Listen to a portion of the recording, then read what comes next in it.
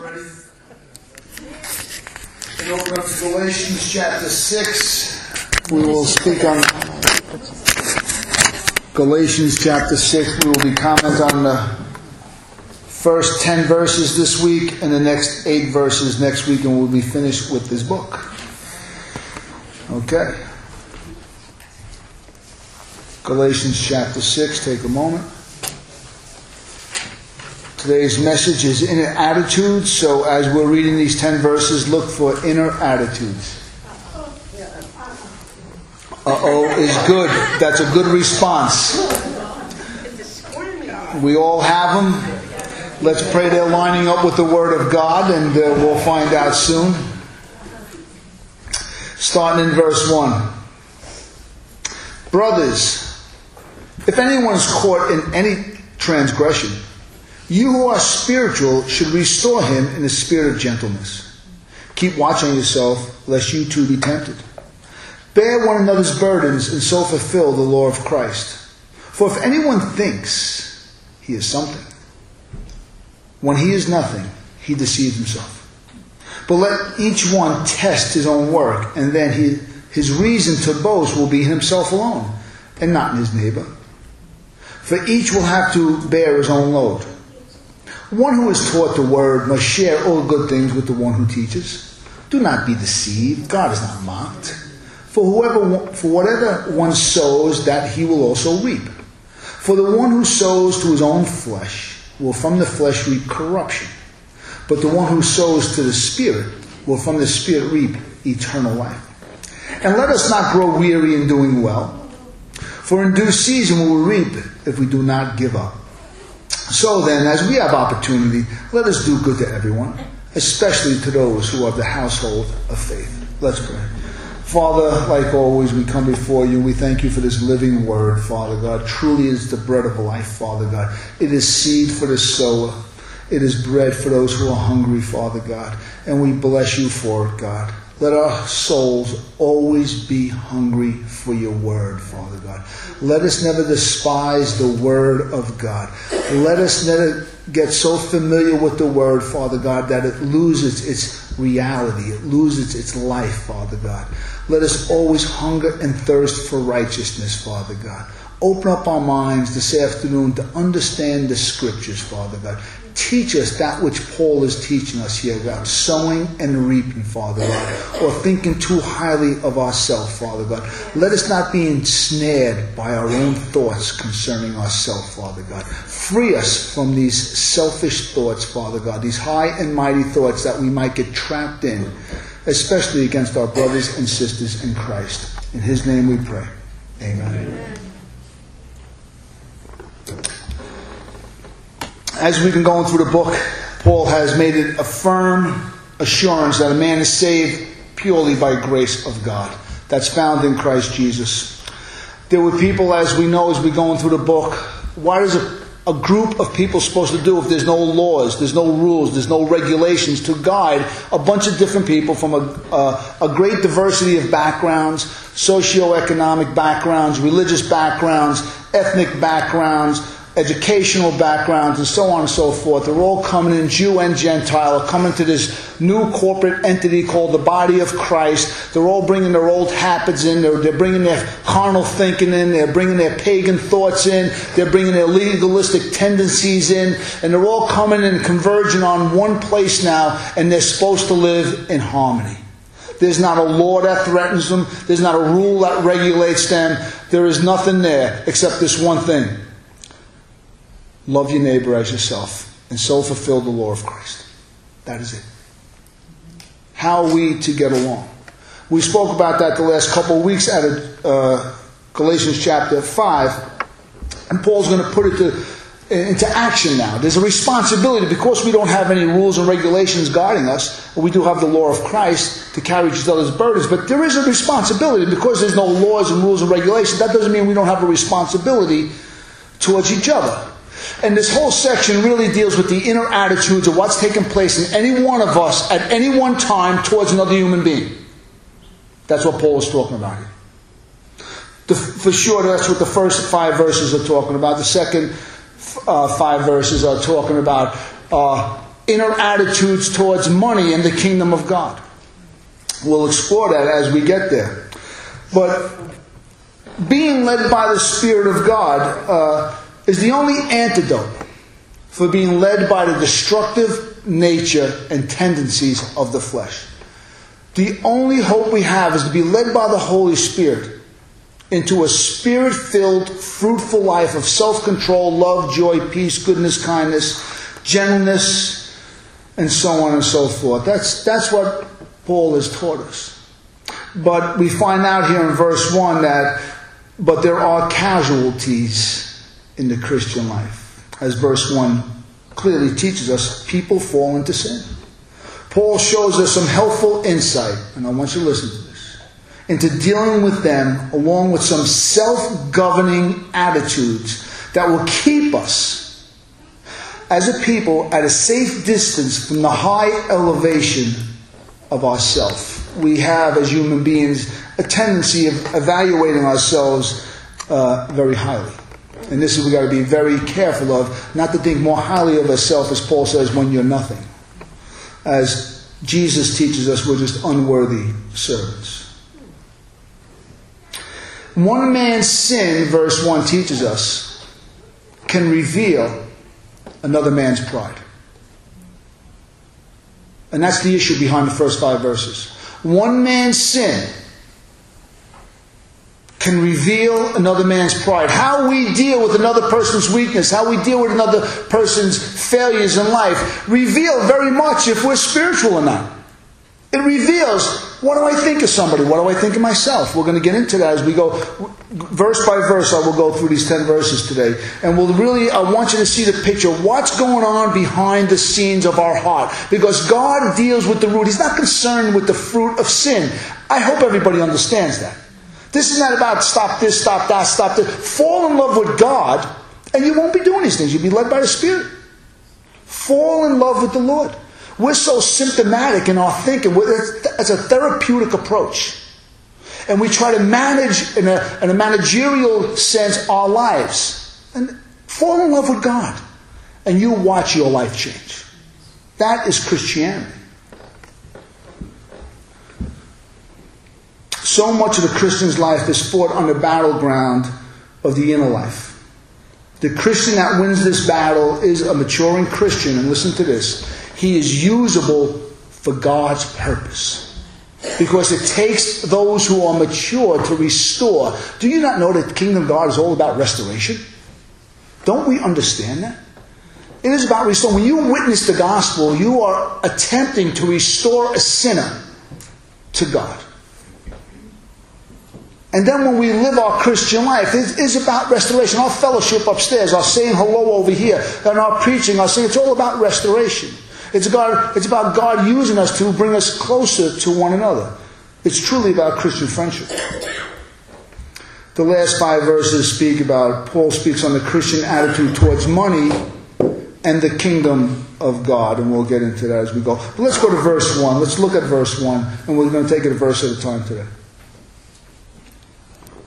I actually enjoyed studying this section very much. Brothers, if anyone is caught in a transgression, you who are spiritual should restore him in a spirit of gentleness. Keep watching yourself, lest you too be tempted. Listen to how he says, lest you too be tempted. Like the brother who was tempted and fell into a transgression, like the brother who was tempted and was caught in a transgression, you be careful of yourself, lest you too fall into it. The brother that fell here in verse 1 was tempted. He fell into a temptation.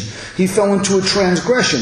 And it doesn't mean when it says caught, it means to be overtaken. It doesn't mean God caught him or the elders went out on a Friday night march around Bay Ridge to catch sinners and people who confess Christ in their sins. It's not like the Pharisees did in John chapter 8 when they caught the woman in adultery and they threw her before the crowd and they threw her before Jesus naked and in all her shame. That's not what's talking about here. This is talking about a faster runner overtaking a slower runner. This is someone who was caught up in a heavy burden, an excessive burden. He was tempted. She was tempted beyond compare, and she didn't have no one to lean on. And before you know it, you're caught in sin. You look to yourself, and every Christian knows it in some degree. How did I get here? How did the sin overtake me? I wasn't planning on this. This is not a sin. This is a transgression. A transgression is more of an isolated act as opposed to a premeditated sin. It's different. That's what we got to have going on here. And the text doesn't give us the particular sin the person fell into or how it all took place. It's just a fact. If anyone is caught in a sin, and I like that. Paul knows that we can fall into sin.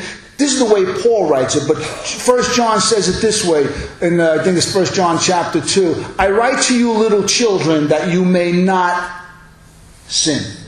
But if you do sin, you have an advocate with the Father, the righteous one, Jesus Christ. That's how John deals with it's the same thing. The way John says it and the way Paul says it, they're saying the same thing in two different ways. I want you to follow. This is not a habitual sin. It's an isolated act, probably some duration. The restoration here means it's use of mending nets or mending broken bones. It means of putting something back together so it's usable again. And that is very important. So when we're to restore, those who are mature, to restore someone back to being usable again. Restore them back to God. Mend them again. Again, the whole kingdom of God is about restoration. And restored, sin destroys fellowship with God, and sin destroys fellowship with one another. Slowly but surely, it hurts. I want you to listen to what 1 John 1:7 says. But if we walk in the light as He is in the light, we have fellowship with one another, and the blood of Jesus covers us from all our sins. As a believer, I need a fellowship to have sweet fellowship and meaningful fellowship and friendship with people that can build me up and I can build them up. But if there's an ongoing known sin, it's not being confessed, it's not being repented for, it's not being taken care of, then there's a breach in my fellowship. There's a breach in my friendship. Husbands and wives can experience that. Friends can experience that. Sin separates. This brother he can be in the midst of the congregation and still be separated. Restore such a person.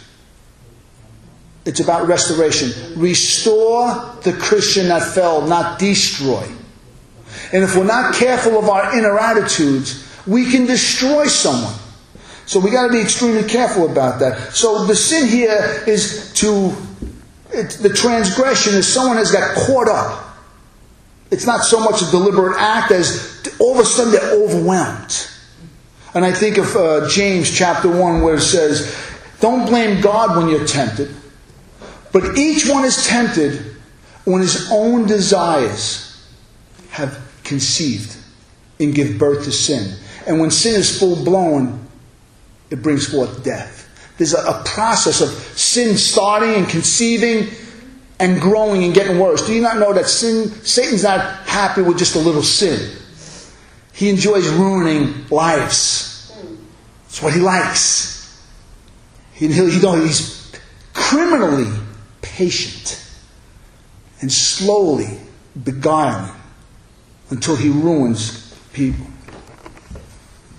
So to be caught doesn't necessarily mean at all that we go on a witch hunt. Someone is turning around and say, how did I get here? My life is a mess.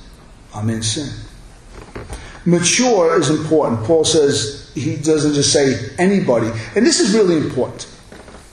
Let me just take a moment here when it talks about any of us can fall into sin. It is important not just to confess sin to anybody. Well, they're Christians. No. When you're caught and you've struggled or something, you need to speak to somebody that is mature, that's someone who can speak life to the broken bone spiritually. Someone who knows how to mend a net to make it proper and whole again. It is important to receive counsel. There needs to be a restoration process. So when two young Christians who are just struggling in the flesh themselves are confessing to one another, there is a sense of, that's okay, but that's not what God wants. God wants you to go to a mature believer and be whole again. So it's important to understand that. And not just to be mature, that's somebody who's walking in the Spirit. That's someone who's being led by the Holy Spirit. That's someone who's filled with self-control. Someone's filled with love and joy and a peace and has a gentle, kind spirit and is patient, has long suffering.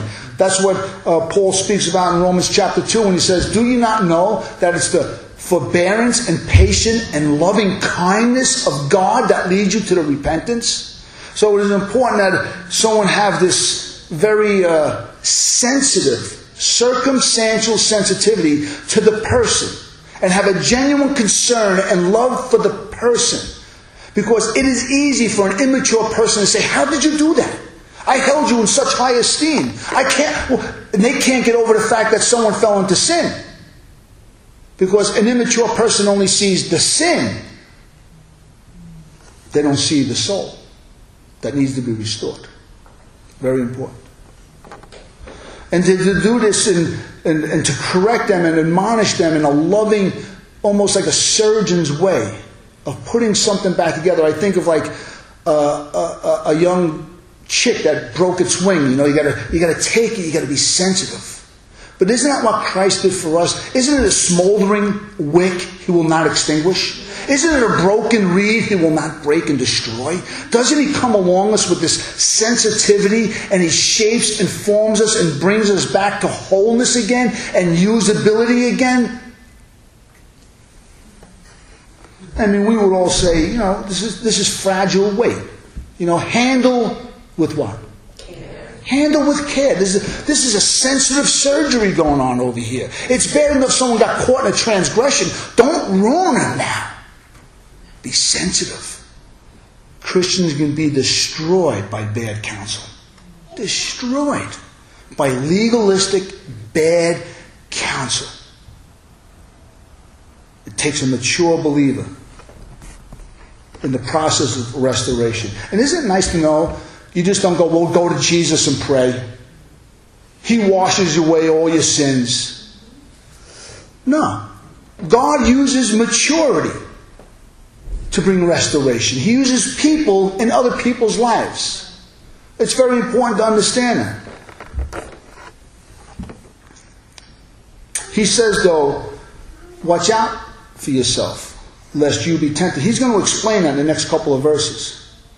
But I love Paul. Paul's addressing something now. I forgot to read it. It's actually verse 26 of the last chapter. Let us not become conceited, provoking one another in envy, provoking one another and envying one another.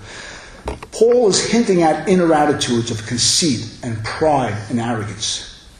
But now, in these 10 verses, he really deals with it when he says, lest you be tempted. And what? Becoming conceited. Lording it over somebody. It's a tragedy to fall into sin. It's a greater tragedy when someone holds it against you. We don't do that in Christianity. Holding someone's sin against a repentant Christian is murder. It's legalistic murder. And how careful we have to be. Verse 2 says, bear one another's burdens and so fulfill the law of Christ. This is how we do. We fulfill the law of Christ. Burden here, probably Paul has in mind an excessive temptation, an excessive occasion where the person is struggling with the flesh, as we read in chapter 5. And this is what the burden probably is. It's not just a financial burden. No, it could be a lot of different things. The principle can be broadened. But most likely Paul is talking about the burden of being excessively tempted by the failings and weakness of our human flesh. Carry each other. James says, confess your sins to one another. Talk to one another. Be friends with one another. Don't hold it in. Share with one another. Carry each other's burdens and then pray for one another is what he's saying. Of course, it could be financial, economic, social, other things. But here we have a guiding principle in the Christian life. Friendship. In verse 1, the person who's got caught up needs to go to a mature believer. In verse 2, those who are tempted, we can pray and care for one another. We can console one another. We can encourage one another. There's a difference.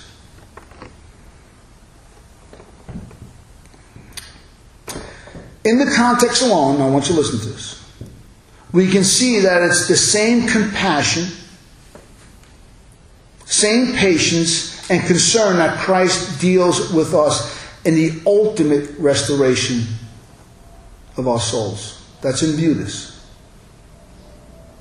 This is the dynamic force within the Christian community. And understand about this, sharing each other's burden, being concerned for one another's weaknesses. We should be concerned. If I know something about a brother, if I know something about a sister, and someone's struggling, it should be a genuine concern that I'm praying for somebody. Not just to say, well, I'm glad by the grace of God, there go I. No, that doesn't work in the Christian community. If I know, if somehow the news comes to me that someone's struggling, the first thing I think is, God, help them. Not, well, you know something, I told them. I've been telling them. But isn't that normal? Isn't that the first inner attitude we have to strike that down? I've been waiting for that shoe to fall off. And now they want help. We love to shoot the wounded, don't we? The wounded come in and we beat them silly with their own sins. Listen, they do a good job enough alone. Sin hurts. Don't hurt the sin. Sin itself does a good job. We need to be very careful of that. But understand something. When this carrying Christ's burden and bearing one another's burdens and fulfilling the law of Christ, understand something. When this is inner attitude is absent within the Christian community, it's anarchy, spiritual anarchy. And if you ever see on TV, you see civil unrest, what do you see? You see rioting, looting, murder, everything. Well, spiritually, when we don't have this friendship, we're not carrying each other's burdens, and there is this bickering and this dissension and factions and judgment and envy of one another and this conceit going on. Remember, it's all about inner attitudes in the Christian church. When this is taking place, it might look like, oh, praise God, hallelujah. Underneath it's spiritual anarchy. It is inner attitudes run wild, and God sees it all. He sees it all. We need to be such a nurturing, caring, compassionate community, especially for someone who has been caught up in sin, and especially for someone who's burdened by some kind of excessive temptation or any other spiritual need, any other practical need, as Patty prayed out of 1 John tonight. If we see someone who has need of the world's goods, and we have them, we're to meet that brother. We're to meet that sister with the world's goods, and so fulfill the law of Christ. Verse 3. He goes on. This is where he gets into the inner attitudes. What Paul is saying before I say this verse, we should all say amen to verse 2. But Paul knows human nature. For if anyone in the congregation thinks he is something and doesn't want to lift a finger to help, is what he's saying. When he is nothing but an indebted sinner like the rest of us, unworthy servants, he is nothing and deceives himself. See, this is the root of the problem. The word think here means to suppose. It means to draw a conclusion of oneself. Now, this goes back to verse 26 about being conceited. Understand something. The ultimate confession of conceit and pride is not what someone says about themselves. You know, I'm pretty good. I know you know that, but I'm just telling you. I'm pretty good. I'm not like the tax collector over there. I give my tithes and I pay my 10% and I pray and I fast, and I'm not like the tax collector. And what did Jesus say? The tax collector is going home forgiven and you're going home condemned. Because you elevated yourself, is what he's saying. Here's how it is. This is how conceit works. This is how hidden pride works. This is how thinking more of yourself than we should. This is how it works. People draw a conclusion about themselves by how I think about another human being. If my thoughts are saying, look at this guy, he got himself into trouble again. Look at this one, they're doing it again. And we go through this whole process of judging and criticizing people in our heart. What we're saying is that I'm better than everybody else. I'm weighing them up against me. I'm not lifting my name up. I'm lifting my character above your character, above my thoughts and my words. This is conceit. This is arrogance, and this is pride. Paul knows it, and this is what he's dealing with in this text. Because when we don't carry each other's burdens, it's because we're thinking we're too mighty and high for other people. How sad.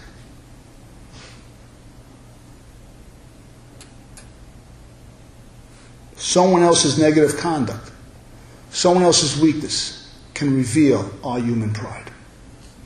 We got to be on the watch at all times. When he is nothing. You might not realize that, but that's actually an answer to thinking too highly of yourself, or me and you thinking too highly of ourselves. This is the only healthy attitude for a Christian. We are nothing without God. You can do nothing without me, Jesus says. Paul says, I'm daily reminded that no good thing dwells in me. Anything else is boasting, arrogance, and pride. And that's why Paul says it's self-deception. As Christians, we really bring nothing to the plate. Nothing. And the principle is not just between Christians. He says to do this to the household of God and to everybody in verse 10. The principle he brought in is totally. How important it is to realize that what we think of ourselves, we might not go around thinking of ourselves as great and mighty. But if we think how we think about other people, that will determine what you think about yourself. If you think low, if we think low of other people, we're really thinking high of ourselves. Jesus is not the standard. His mercy is not the standard. His love and kindness and patience is not the yardstick. We are. That is the personification of a self-righteous Pharisaic attitude. This is the very thing Christ condemned when he told the Pharisees, and the Pharisees they looked at Jesus when he was eating. Remember what they said? How come you don't wash your hands? How come you're not washing your hands like everybody else does, the ceremonial way? Wash your hands, one hand over the other, get the towel, and then you can eat. Jesus says, you got to be kidding me. It's not what goes into a man that defiles a man, and what comes out of a man. It's out of a man's heart that comes wickedness and evil thoughts and murders and envy and jealousy and conceit. Paul's addressing the same issue. One of the horrible vices of human nature. Self-deceived pride. Very bad. Let's be careful of that. Okay, verse 4. This is what he says. But let each one test his own work, and then his reason to boast will be in himself alone and not in his neighbor. Instead of being self-deceived, Paul is saying, be self-reflective. Don't judge yourself by another man's failures. Test your own work. What's the motive? You do anything for the kingdom of God. Be self-reflecting on your motives, not self-deceived by someone else's failures. And this alone, if we pass this test, he says, that means what's the test? The law of Christ. He says then you can boast metaphorically. That's all.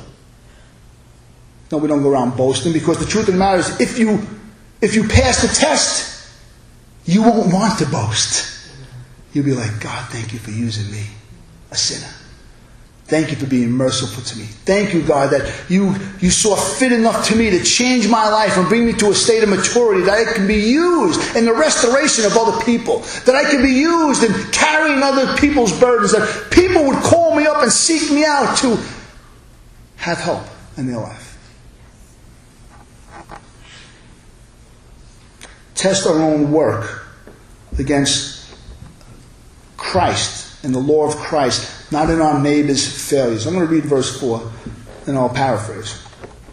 But let each person test his own heart, and then his reason will be to boast in himself that he's fulfilling the law of Christ and not in his neighbor's failures.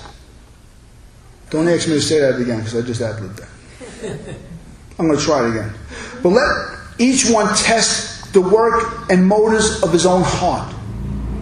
And then his reason will be boasting himself. Why? Because he's fulfilling the law of Christ and carrying burdens, and not in his neighbor's failures. We don't judge our worth and our spirituality by someone's failure in their life. Are you with me? Yes. It's quiet in here. I can hear the flesh frying. I can hear repentance going up. I can hear someone self-deceived. Who is it? It's on this side. I'm getting a word. Okay, stay with me. Verse 5. For each will bear his own load. It almost sounds contradictory. Now we're bearing our own load, but right before this he was saying carry each other's burdens. Well, Paul uses two different words in the Greek for burden and load. And this is what he means here. Our load is Christian responsibility to carry our own cross daily and be self-examining. That's my load. I'm to carry my own load. I know my weaknesses, I know my failures. That doesn't mean I can't ask for prayer. What we're to do is meditate on what needs to be changed in our own life. Not the failures, even obvious failures, and even obvious blind spots in other people's lives. You know, it's one of those things when you're hearing a sermon, you're like, man, I wish that person was here to hear this sermon. And God's saying, no, I want you to hear this sermon. Don't be worried about the person that's not hearing that sermon. God's saying, no, the sermon's for you. Meditate on it. Each will carry his own load. Each is responsible to pick up our cross daily and follow Christ and make sure that our own weaknesses are under the blood of Christ. We need to supervise our own weaknesses and guard our own hearts from pride. That's what Paul is saying. As we close this section on the inner attitudes, Paul prayed in Ephesians chapter 3, if you're familiar with the prayer, I pray that you be strengthened in your inner man by the power of the Holy Spirit. That's where the battle is. When Paul's saying be strengthened in your inner man, it's not some sort of mystical spiritual experience. Though if you have one, I bless you. Well, Paul's speaking about the inner man. He's talking about where desire and attitudes are that direct our life. It's our inner man. It's the inner desires and what we think about ourselves or what we don't think about ourselves that give us personality. It makes Terry Martin who she is. It makes John Verdi who he is. It makes Joe and Richie and Brian Martin who we are. It's the inner attitudes. And it doesn't take long to be around people to understand what the inner attitude is. You can hear inconsistencies. You can hear judgment. You can hear criticism. You can see it. And it doesn't take long to realize what's working on the inside of a person. That's why Paul says, I want you to be strengthened in your inner man, that you would know the love and breadth and height and depth of the love of God in Christ Jesus. And if you go into the 4th chapter of Ephesians, you realize what he speaks about right off the get-go is don't judge one another, but be eager to maintain the unity of the Spirit and the bond of peace. The inner man, the inner attitudes need to be addressed at all times in the Christian's life. We need to be self-reflecting, self-examining to make sure we pass the test, that our motives are right as we carry each other's burdens and so fulfill the law of Christ. That's what Paul is saying. When we're engaged in this, you won't have time to be picking other people apart. There's too much of our own garbage. It hurts. It's bad enough when I fall into it myself, and God has to work this out of everybody. Nobody comes free of this. This is human nature at its worst. The worst.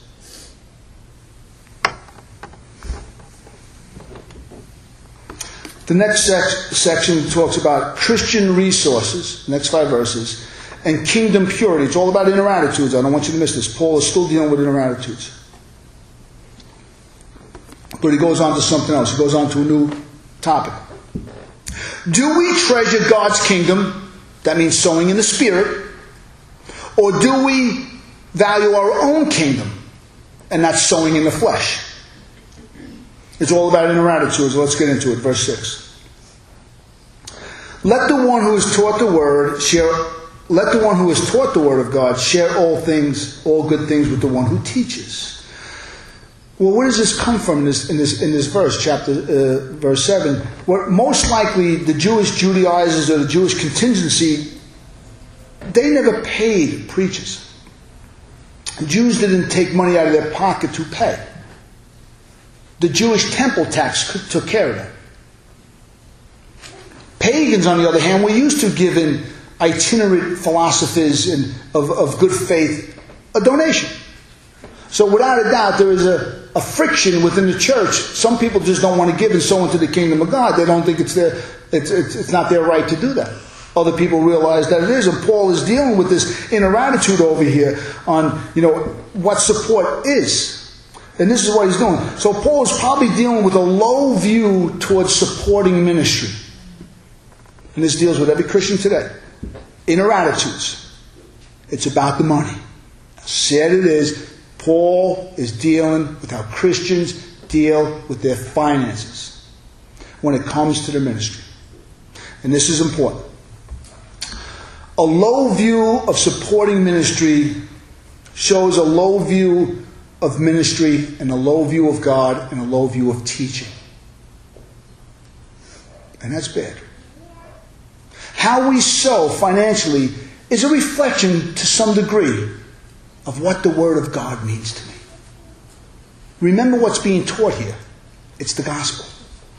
Remember that the world is in darkness. It's filled with superstition and vain philosophies. The only hope is the gospel. The gospel needs to be preached. It needs to be taught. It needs to be mentored. It needs to be imitated. And that takes support.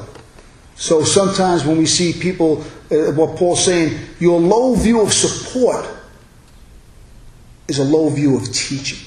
It's a low view of the gospel. And it challenges everybody.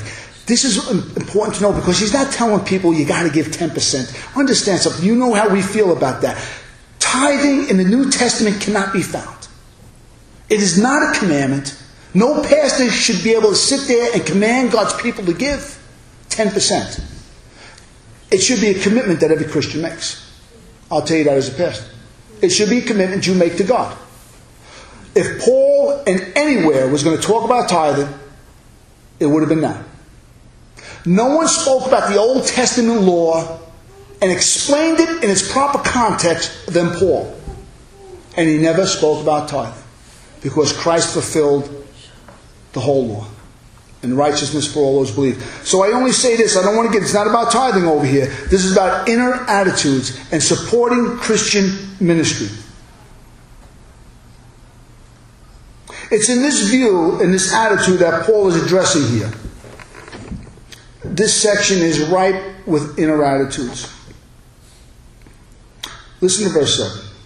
Do not be deceived. God is not mocked. For whatever one sows, that will he also reap. Paul is not threatening here. He's making a distinction. God is not mocked. It means to hold in contempt, to turn your nose towards, to ridicule. God will not be ridiculed.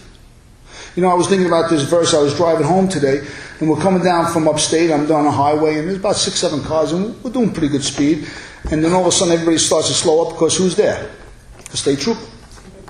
And it was tucked behind a tree, and we couldn't see him. So everybody starts to slow up, and it just gave me a picture of what mocking God would be. Is that if you saw a state trooper and you just went right by at 100 miles an hour and turned your nose up to him, you ridiculed his authority, you ridiculed his position in life, and you just went right by.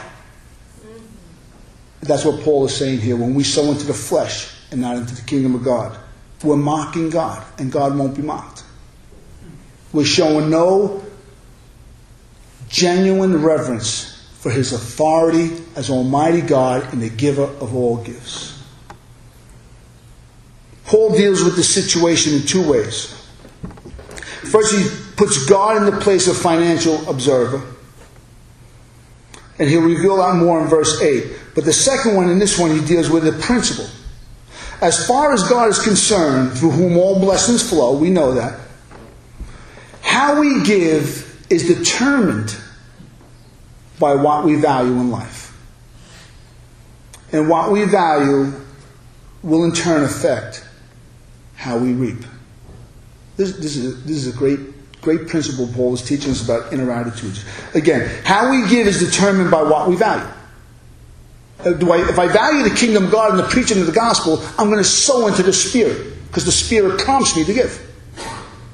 But if I withhold, and I sow into my own kingdom, my own flesh, by withholding, I'm going to, from the flesh, reap a harvest of destruction. We're going to get into that. But listen to how he does this.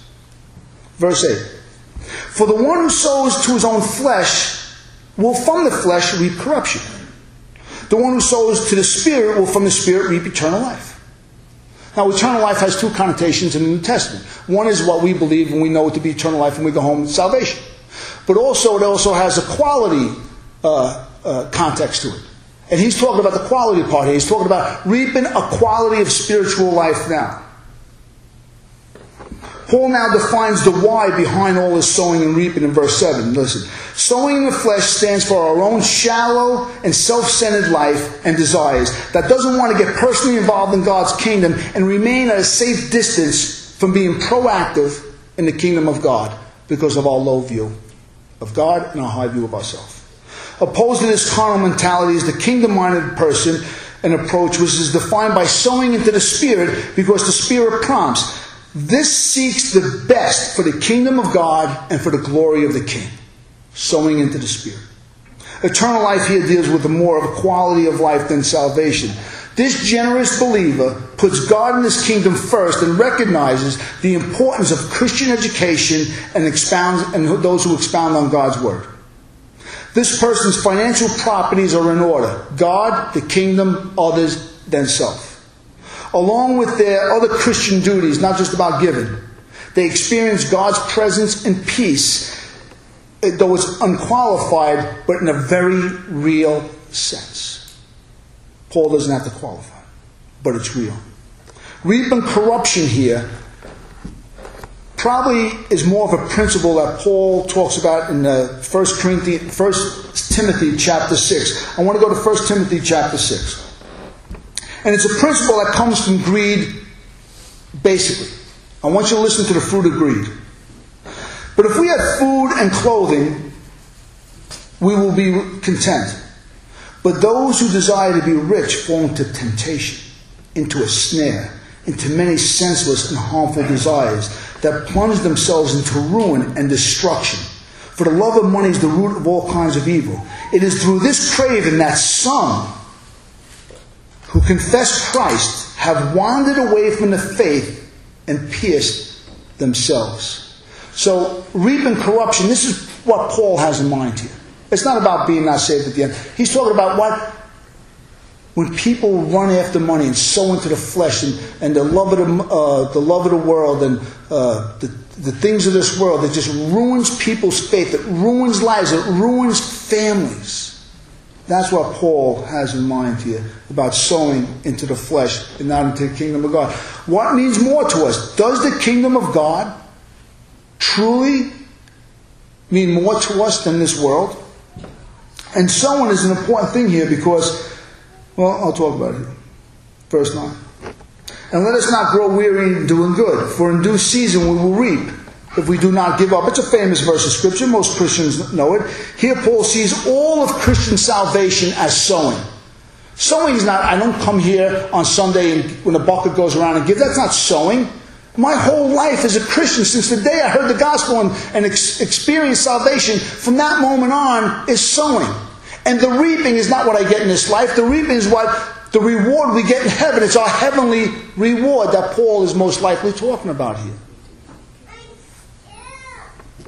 The harvest for sure is eternal harvest that Jesus speaks about and Paul speaks about in other places. It's our heavenly reward.